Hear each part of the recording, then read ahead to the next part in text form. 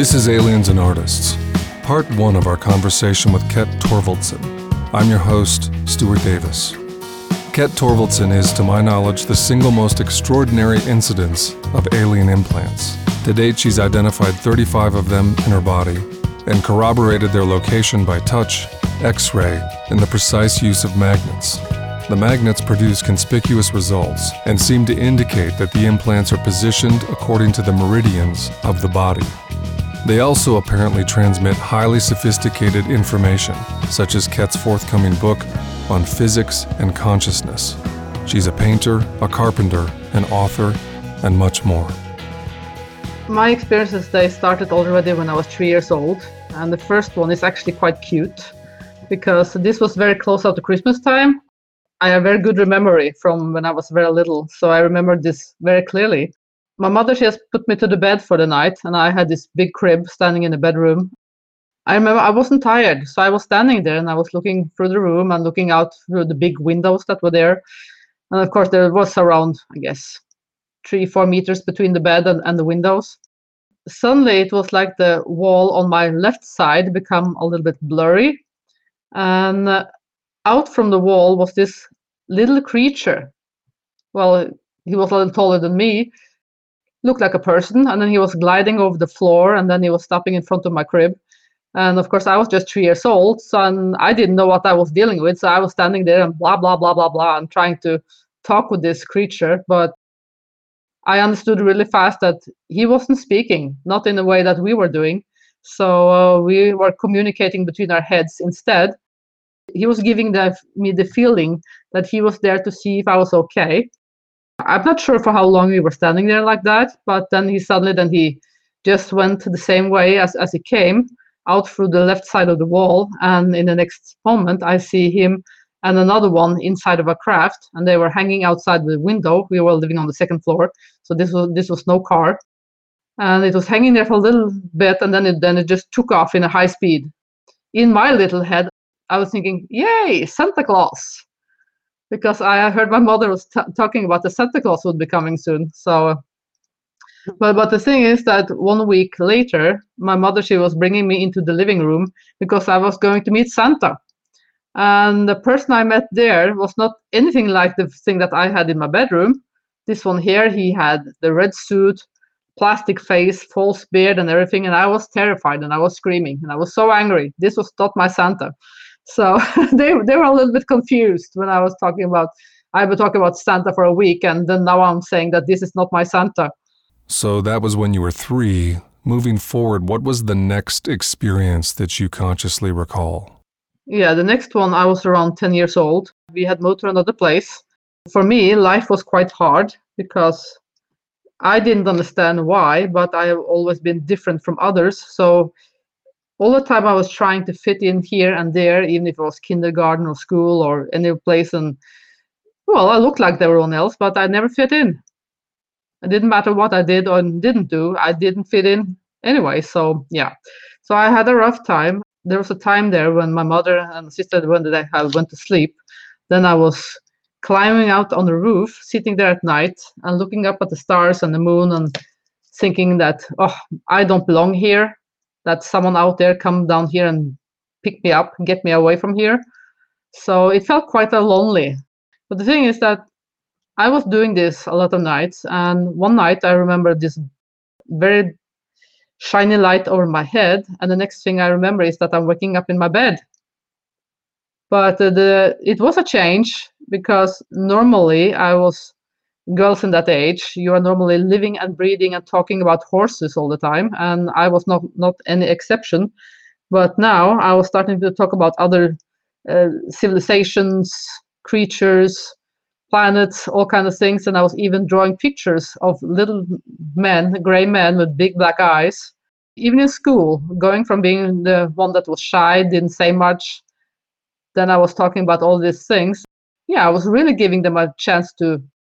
Now they can really start bullying me. But you know what? They were getting quiet. I think that perhaps they were thinking that they've been pushing me over an edge or something. I don't know. which is such an interesting combination. One of the things that we hear from a lot of experiencers, which is an enduring feature of contact, is troubled childhoods figure prominently in contactees' lives.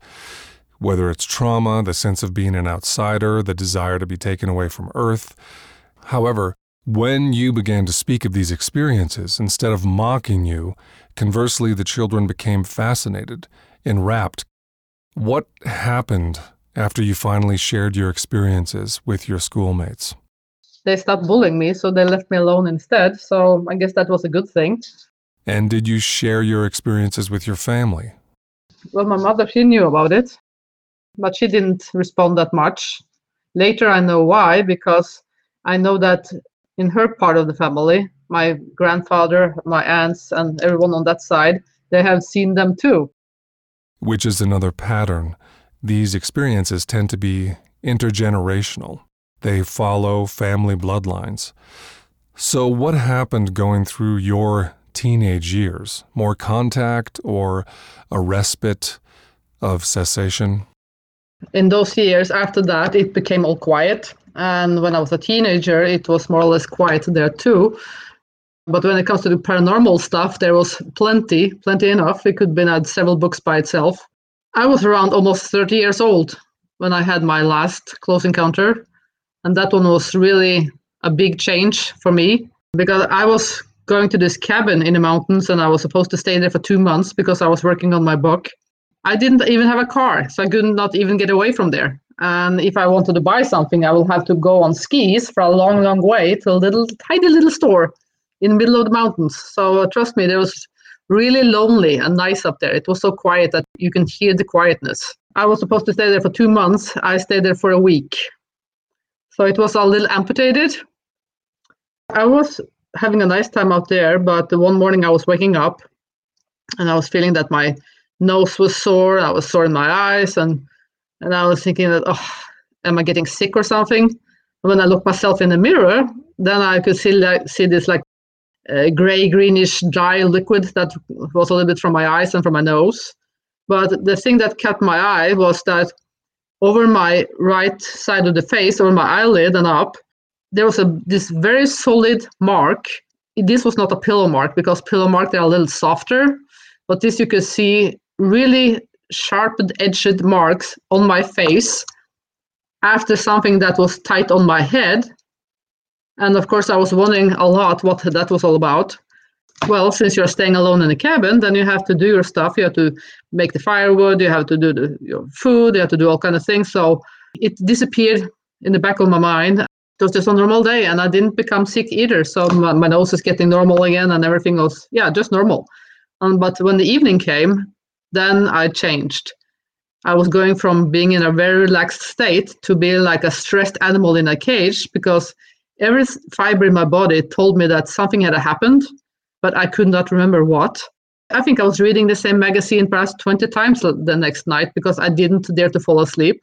So the next day I was on a very bad communication. I was able to connect with those people that owned the cabin. So I asked them if they could please come and get me. So because I couldn't stay up there anymore, so I wanted to go back down. Later the next evening, they came. So trust me, I was sitting there in my living room up there, all packed and ready. Everything is so quiet, and then suddenly 2 men are stamping their feet into the veranda and talking at the same time. So I think that I was almost up under the roof in like a shock. When I saw them, I was very happy to get back down. The thing is that when I was getting back down, then I could see the big changes because there was electricity. The first thing I was supposed to do, that was, of course, to charge my mobile phone. When I was sticking the charger into the wall, it sounded like, everyone knows how it sounds like when the microphone is screaming. That is terrible, that terrible sound. I had to leave the room. I couldn't stay in the room. And we were tested. So your sensory system had dramatically changed in that 1 week period. Your sensitivity to electrical current made merely charging a phone an unbearable stimulus. Is that fair to say? Yeah, it was terrible. So, but I could hear that one was screaming, but I could also hear the bzzing in the light bulbs. If you're trying to play some loud, not loud, but very some music, but not so loud. I could hear everything that was ticking and moving inside the machinery. And people, they were talking loud. It was just terrible. I think for several months, I was walking around having cotton balls in my ears to get the sound down. It was terrible. My boyfriend at the time, he was the leader of the UFO Norway, and he was picking me up and taking me back to the society. And the funny thing is that when I was 10 years old, I lost my sense of smell. And when I was together with him, I was using a perfume that he bought for me. And normally I took it on just to please him because for myself, I couldn't smell it. And this time I was putting it on my neck. I went out to his office just to turn around and go inside again to wash it off because it was too much. So suddenly I was getting my smell back. So at 10, the loss of olfactory, Yeah. but then later, in a 1-week period in that cabin, your senses are restored and then radically heightened. Yeah. Sense of smell, hearing. I was also light sensitive. Yes, smell, hearing, sight, all suddenly hypersensitive. Yeah. It's an interesting detail that your boyfriend at the time was the head of UFO Norway. Yes. Was he aware of your experiences? Could you confide in him or rely upon him? Yes, he knew. And even he was testing. I was standing there with my back against him when he was taking the mobile phone charger in and out of the wall. So I could not see what he was doing, but I could tell him.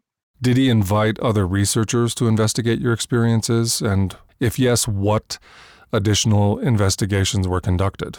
Yeah, we had, through UFO Norway, we had this special hypnotherapist we were using. So we went to Oslo to visit him. When we came in there and I was put under the hypnosis, then we went back to the cabin. And the thing that had happened was that I was going to bed for the night and was going to sleep. And in the next moment, there was this creature, tall creature of the same kind of grays, but this one was quite tall. But he wasn't like the gray and normal skin kind of tone. It was like the whole figure was shining. So he was lighting up the entire room.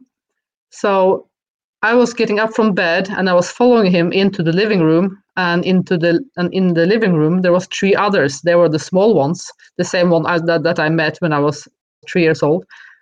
Then it was like I was floating in the air and they were standing around me. And then they was putting this kind of a helmet on my head.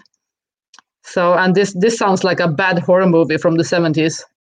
The helmet, they had this kind of claws on it. So they were sure that the helmet would be stuck on my head and would not be moving. And there was this arms that was going around and down under your nose. So they had like this fork kind of thing that was going up to your nose. And since I was 10 years old, no one is allowed to touch my nose because I hate it so badly. There was also this needles that they were sticking into my ears. And from that moment on, I remember what happened when I was 10 years old. So I asked them, please don't let me remember anything more. And from that moment on, everything turned gray. And so the hypnotist guy, he was working on me for more than 2 hours. He wasn't able to break through that gray area. And for me, that is just fine. A question I think a lot of experiencers have is why don't these entities prevent people from being traumatized? Such proficient technology and deficient empathy. Is there not a way for them to do their work without hurting people? But the thing is that also relies on us humans, because it's a natural response for us humans to react being afraid if you are experiencing something that we don't understand. It's not the same that they are doing anything to harm us. So if I shall give you an example, let's say all the animals that we are catching during the year, and we are mapping them, we're putting tags on them and doing all kinds of things, but we're doing that to help them. And then we're letting them loose again. But of course, they will be terrified of us because they have no clue what we are doing. So it's a very natural response from us to be afraid when we are experiencing something that we don't understand, or we are also meeting perhaps something we have never met before. And at least we don't remember that we have met them before. So that's a very natural thing. But for me, I guess that since I had that good experience when I was 3 years old, I have never been afraid. But you did ask the beings to not have you remember. You did not want to remember the pain and the fear. Well, when I was doing that hypnosis, then I remembered what happened in the cabin, but I also remembered at that point what happened when I was 10 years old, and that was very much the same thing. I didn't feel the urge. I didn't feel that I needed to know more that was going on to happen. So, yeah, I told them, don't let me remember anything more. When did the implants begin to be placed in your body? Well, I can't say that I know. I have a feeling that they were put there when I was almost 30 years old at my last encounter. But for many, many years, I was just joking about implants because I have heard all my life about implants and other people talk about implants. And I was thinking, haha, perhaps I have one too. But I'd never follow it up. But I had this triangle kind of shaped item under my skin on my neck.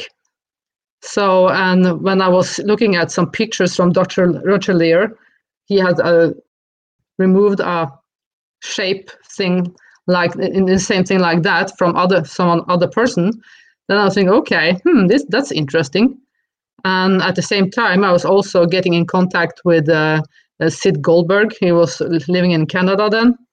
He was working on documentaries, but also working on other cases like this. And he told me that, why don't you buy one of those tiny neodymium magnets and stick it on your neck to see if it will stick there? And I said, okay, well, I can do that. And of course, one thing is to joke about it, that you have an implant, but when you are buying the magnets and you are sticking it on your neck and it sticks there, it's a big, wow, okay. Everything becomes so much more real. My friend that was in my house at the time when I was doing this, he said that, well, since your nose has been this troubled all these years, why don't you try to stick it on your nose too? So we did, and it was sticking there also. I could jump up and down. I could do all kinds of things. I could even stand on my head and it would not fall off. It didn't matter what side it was on. It was the same thing. And after that, we had a little research party, more or less all over my body. Well, I haven't bothered to take my feet and legs anymore yet, but I think that I have found more than enough. So we were going very, very carefully all over. And if you're going to do that yourself, it's very important that your body is trying to be as neutral in your body temperature as possible, not too warm. You are not supposed to be sweaty or anything like that. Your skin should be clean. So you should not be giving the magnets any kind of being able to stick because of that. So you have dozens of implants all over your body. Later, you discover they may be placed according to the meridians of the body. One way you've demonstrated their placement is using magnets, controlling for moisture and natural adhesions. If you move the magnet a few inches away from the implant, it does not adhere. Yeah, you can just take a half a centimeter off the point, then it will fall off. How many implants do you have, and were they all placed at once, or was it a gradual procession over time? Well, for how long it took them to be placed there, I had no idea. But the last time we were counting, doing the real research, then we found 35 implants. I don't know of another human being that's had this degree of unique biological interface. How do you feel they help you? A lot of people do have implants, and it looks like they're more randomly placed. So I was expecting them to be that the same way here, but we found out that they are following like a pattern. A lot of people are asking me, why don't you remove them? Trying to research on them, but as I tell them that, well, I don't think that they're there to harm me, but I also think that they are there to help me in a lot of things that I'm doing. And since they are symmetrical placed, then I will not remove anyone. In my family, we have also had serious problems with high blood pressure and heart failure and things like that. On my x-rays, I actually found that I had 3 of them. They are in a pattern like a triangle under my heart. So part of the purpose may be a preemptive medical intervention. Yeah, I think so. Do they also facilitate communication between you and the entities? Do they track and measure aspects of your thoughts, emotions, soul, or is it primarily physical? Of course, this is just guessing, but I think that it will make good sense. The thing is that I have no education at all when it comes to cosmology, astrophysics, quantum physics, and all of that. and I did even had the interest for it. But now I'm working on a book that is covering all those kind of topics, and it's just downloading. That book will describe absolutely everything from the total till the absolute smallest thing ever. Everything of us, even the electricity and the soul and everything is built on top of, moving through to exist. So the sum total of the inside and outside of the cosmos. And beyond our universe, here's the ultraverses. Ket, who or what are these entities? Why do they go to such great effort in order to have contact with you and others? What is it they're trying to achieve? That's actually it's a little bigger question, because I think that we as a human soul, we are for eternity. We are here always. And of course, we are not just here on Earth. We have been all kind of other places. We have been one of them before. We have been other races, and a lot of people, they are so hooked on just the Pleiades or Arcturus and a few other planets in our system. But when you think about it, we have trillions of galaxies in just our universe alone. And of course, from every place in this entire universe that there are life, we have been living. So, and that is just one of the universes. And then you can think about there are multiverses and ultraverses. So we are coming from a lot of places, and we are internal. And I also think that when it comes to the grays, for me, I also have been one of them before.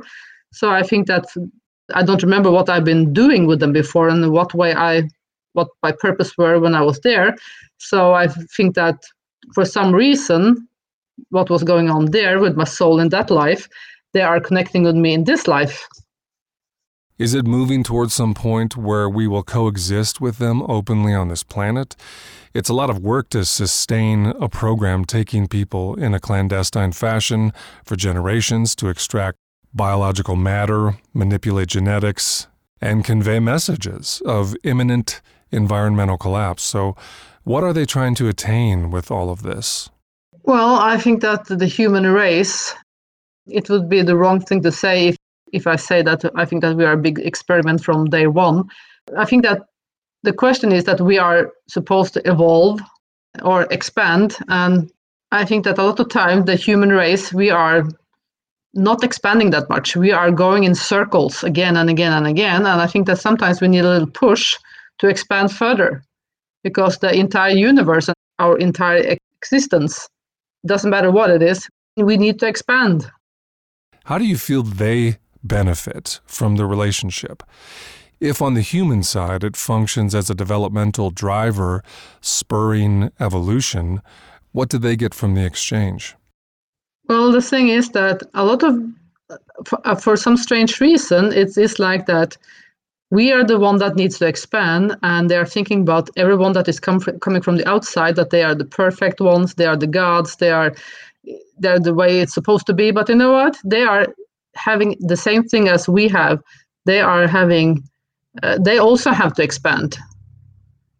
Every living creature or soul have to expand in one way or another. So yeah, it's the same thing all over. So when people are asking me, are they bad entities? Well, they have heard that the grays, oh, they are bad, or the other creatures, oh, they are bad. But you know what? It's the same thing with them as there are with us. Let's say you meet a Chinese person on the street that rob you. You will not think that the rest of the Chinese in the entire world are bad. It's just the one Chinese. It's the same thing here. So you have good and bad entities between them too. It's the same thing as here. So there is a mutuality in play. Our worldview gets expanded, and perhaps their emotional and spiritual reality is augmented to the point of that mutuality. Many contactees say if they would just ask me, I would be open to helping them. If they were to ask for my help, I would consider it. But they don't ask, they just take. Why don't they ask? You mentioned earlier you feel you made an agreement with them prior to this incarnation. Would you have preferred that they just outright asked for your participation instead of everything being cloak and dagger? It depends a little bit on what state you're in, if you are able to deal with it or not. Because one thing is to wish them to come down, but if they suddenly did, most people, they would be running. That's true. So it's like, hello, come on down, and if you're coming, okay, this is getting too real. So then run away. So humans can be quite funny that way. Well, when it comes to me, when it comes to the encounters that I had of this kind, well, I'm glad that it happened in the way they did, that I was not able to remember them all, because I don't even like the dentist. I do go to the dentist, but I don't like him. I wish I could do the same thing. I could switch the whole episode off, that I didn't remember what he was doing because I don't like it. But the dentist is not there to hurt me. As I said before, that I feel that the implants has been helping me to receive all the astrophysics and everything that I'm doing in a much easier way, because till now, when you are experiencing things that you know are different, then it's natural for you to look for someone else that perhaps are experiencing the same thing. And for me, I found out that Nikola Tesla, he was working in the same way that I am doing. He was seeing his engines as a 3D models alive, working and spinning and doing all kinds of things in front of his face, 3D, and he could go in there and can take a part away and he can put another part in and he can see how everything works together. He can see the engine working in front of him. I do the same thing, but I'm doing the thing with the universe. Hearing you relate the manner in which this new book is coming to you via download, expedited by implants, what have the implants and contact meant to your creativity generally over the last few decades? Well, when it comes to my normal paintings, I haven't found my style yet, because I'm more and more into this, that I love to test out new techniques all the time. So luckily for me, I have this big room in the basement. So if I start on one picture, before I know it, I have 10 different pictures on the table, starting with one technique and then combinating with the next technique. And so I never know what the outcome will be. But when it comes to the book that I'm making, I think it can be up to around 200-300 illustrations in there. I'm getting all these images in my head. So I'm seeing all these kind of things from different angles and how I shall be making them. So I guess that I will have to learn myself to work in 3D. So I'm testing by getting my limits tested. You do feel this multi-dimensional imaging, this capacity to conjure and reify lush visuals, is directly connected to the implants? Yeah, I think so, because I don't have any difficulties. When I see these images, I can just see them in all kind of angles, directions. I can zoom in or zoom out, or I can do all kind of things without any kind of problems. I don't need to visualize. And the thing is that I was also lucky with, when I'm doing these kind of things, is that I don't need to put myself into a kind of trance or anything. But the thing is that I need something to trigger my mind. And that can be the problem sometimes, because there was a little time that I was having this special experience before this astrophysics start. Let's say that you are looking in your room or looking at some other person, and then suddenly you are seeing this like a transparent film in front of your face, and it looks like the text that is going down after when the movie is over. But it has text, it has films, it had pictures, it had all kinds of things. You just see it and you understand that this is the answers on the questions that you have had your entire life. So I was walking around for almost 3 months with this kind of a screen in front of my face. When you see that text, you're describing something analogous to the credits of a film. Yeah. Does that register externally? Is it located in the three-dimensional space before you, or is it internal, behind your retinas? Where would you locate it in relation to your body? I would locate it. If I look into the room, I would see it between, let's say there are 2-3 meters from me and to the wall, and it will be in the middle. So whatever you're working on that is significant, this scrolling content pertains to that. You get supporting answers and information? Yeah, the thing is that this is what it started with. And I was walking around like this for 2-3 months. When it was over, it wasn't like that you could sit there and say that, oh, yes, now I know it all. Now I know and remember all the answers to every question that I have had in my entire life. It was more the feeling that you were like on the ground zero. You knew, but it wasn't important. It was just out there, but yeah. What age were you when that phenomenon began to appear? That happened in 95, 96. How old were you? Yeah, around 25. So the age of 30 was the landmark event, but at 25, you're experiencing astounding phenomena. Yeah. Yeah. I have a lot of experiences around that with the aliens in all kinds of directions. But the thing is that this happened first, and after you felt like you were like a blank paper, then one day I was standing in my mother's basement. I was sewing a wedding dress, not to myself, but I had an order on a wedding dress. So I was standing there making this one, and I had this deadline. So trust me, the things that I was going to experience, that was the last thing I was ever thinking about or dreaming of. I was standing there working, and suddenly I hear these numbers appearing into my head, and I was thinking, okay, what's that? I had no idea. And then it repeated itself several times. And then in the next second, then I'm seeing this picture in front of my face. It looks like a pearl string, or a string of pearls, how we will say it. And then one more came along, and it looked like a DNA, but without the bindings. And then again, it continued building up, and at the end, it looks like a 12 strings DNA. And then in the next second, it was like someone was taking my consciousness and just drag it out of my back of my head, and just woof, all the way out. I was not even outside the house, not even out in our outside Earth. I was outside absolutely everything. I was hanging there in nothingness, and I was looking into something huge that looked like a very, very huge, very, very complex DNA spiral with pearls, and it was covered in light that I could understand it was the consciousness. And I was felt very humbled, because I understood when I was hanging there that this was the total of everything. And then in the next second again, then I was dragged into one of the spheres, and when I was coming inside one of the spheres, I was seeing this. It looked like an atom and electrons, but it's not. Here was the ultraverses and the multiverses again. So here is a lot of very complex thing. And then I was dragged into one that we would normally call the electrons, and I was following the thing that was happening to this one that was before our Big Bang. And after that, I was following the whole process for how the quarks were built and how the atoms were built. And then I was seeing the whole thing up to we were making galaxies. And after a little while, I was back into our familiar solar system. And then whoop, I was back in the basement. So that one changed my life.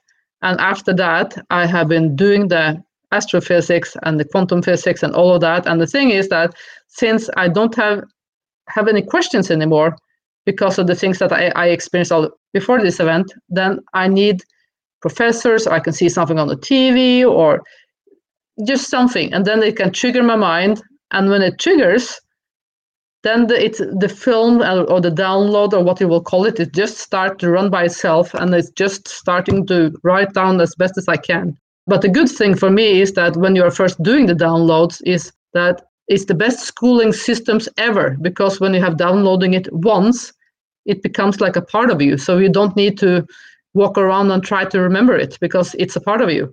Fascinating. Are you familiar with Whitley Strieber? Yeah, I heard the name, yes. Author of Communion and many other books and films. That book, Communion, registered like an earthquake for millions of people. He has an implant that operates the same as yours. It scrolls text in his field of vision as he creates. It's an auxiliary mode of perception that's continually feeding essential information and content to his consciousness. Okay. I didn't know. And I bring him up because you are the only two experiencers that I'm aware of that have this particular visual informational feed embedded in your senses. Well, I have never been thinking it on my implants in that way.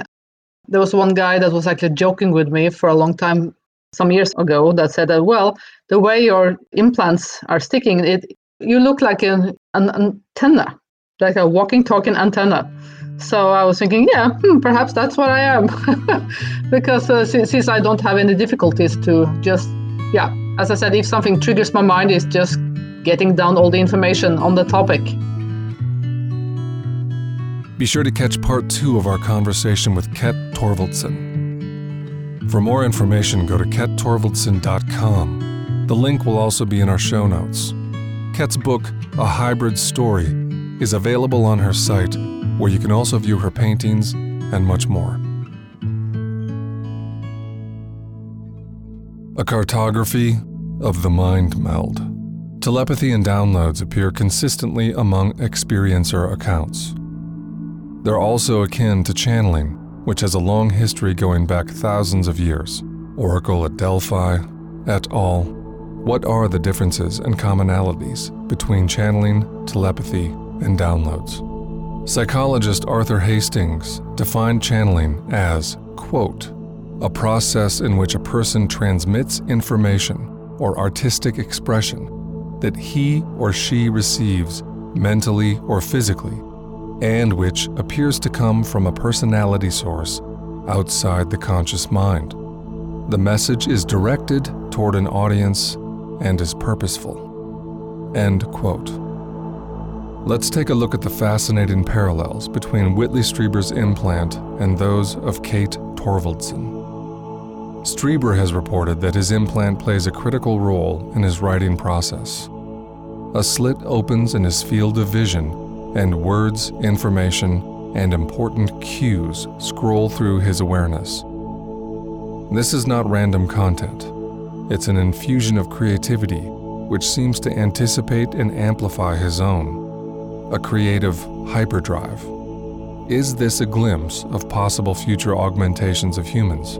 We've long been promised our senses will be magnified, our bodies transfigured by tech. For Whitley, that future is already here. Similarly, Kate Torvaldsen's implants appear to have transposed her natural gifts. She feels clear they play a pivotal role in her forthcoming book on consciousness and physics. The information rushes forth, geyser-like.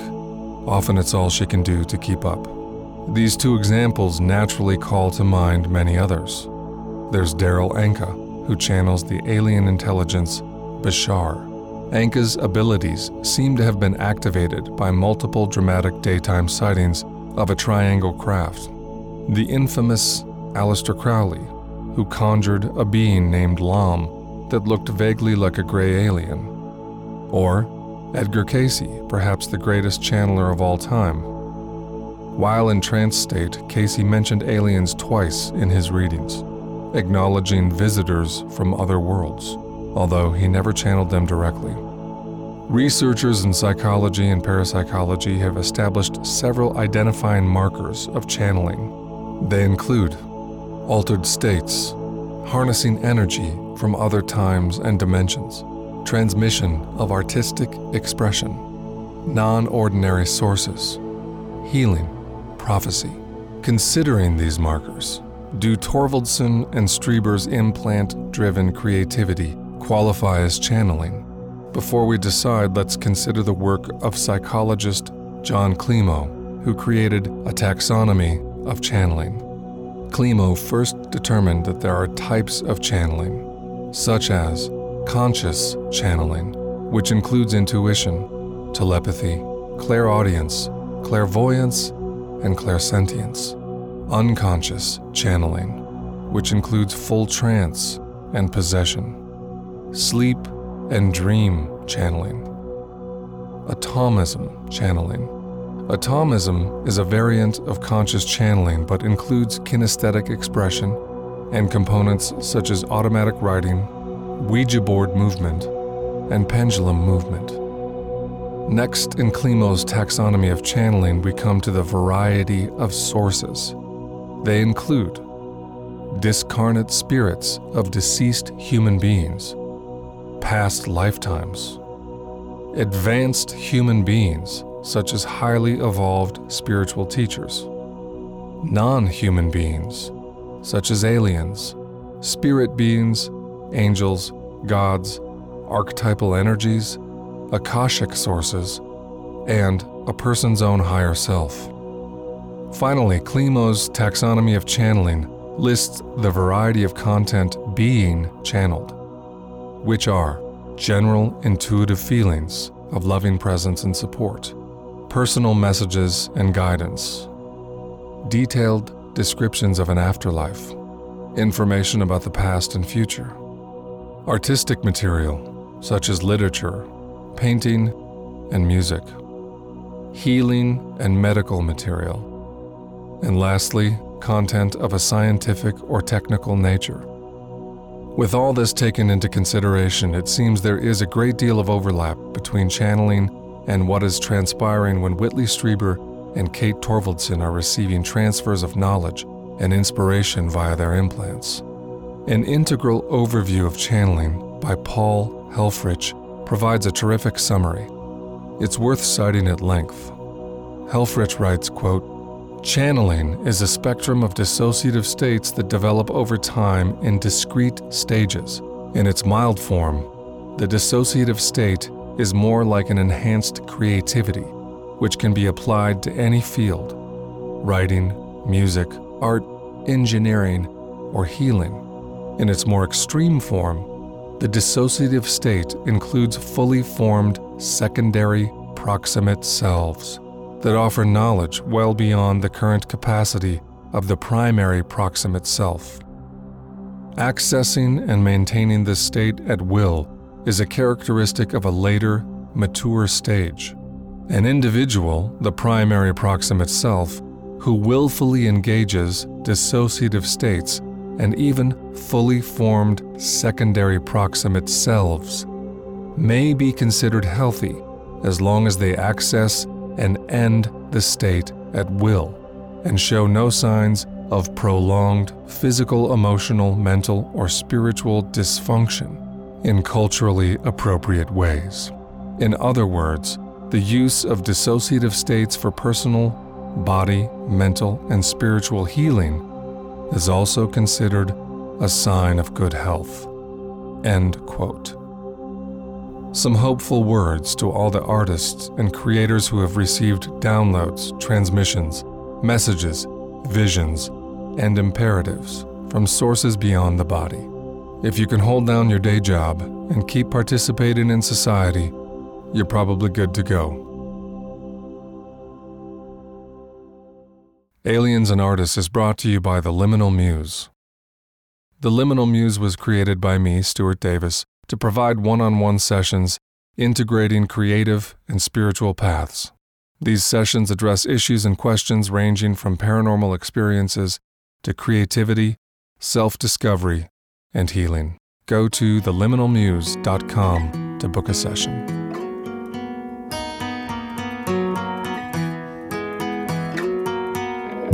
I can't tell if I'm homesick or just sick of my home. Guess I'm one of the billions stranded alone. But my heart is a beacon pointed into the black. As soon as I shine it, they're shining it back. There's only one light that everything shares. I know there's a world that's hidden somewhere. Open my eyes, we're already there. Somebody is waiting right under the field. Open my eyes, they're already here.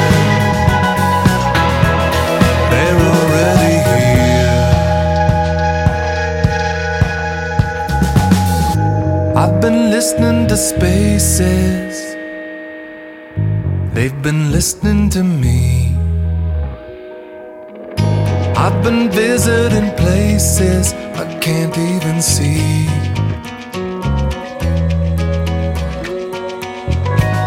I wanna live in the silence and play in the storm. Bless every face in number and form.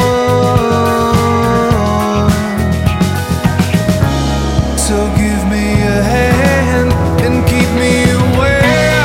I know there's a world that's hidden somewhere. Open my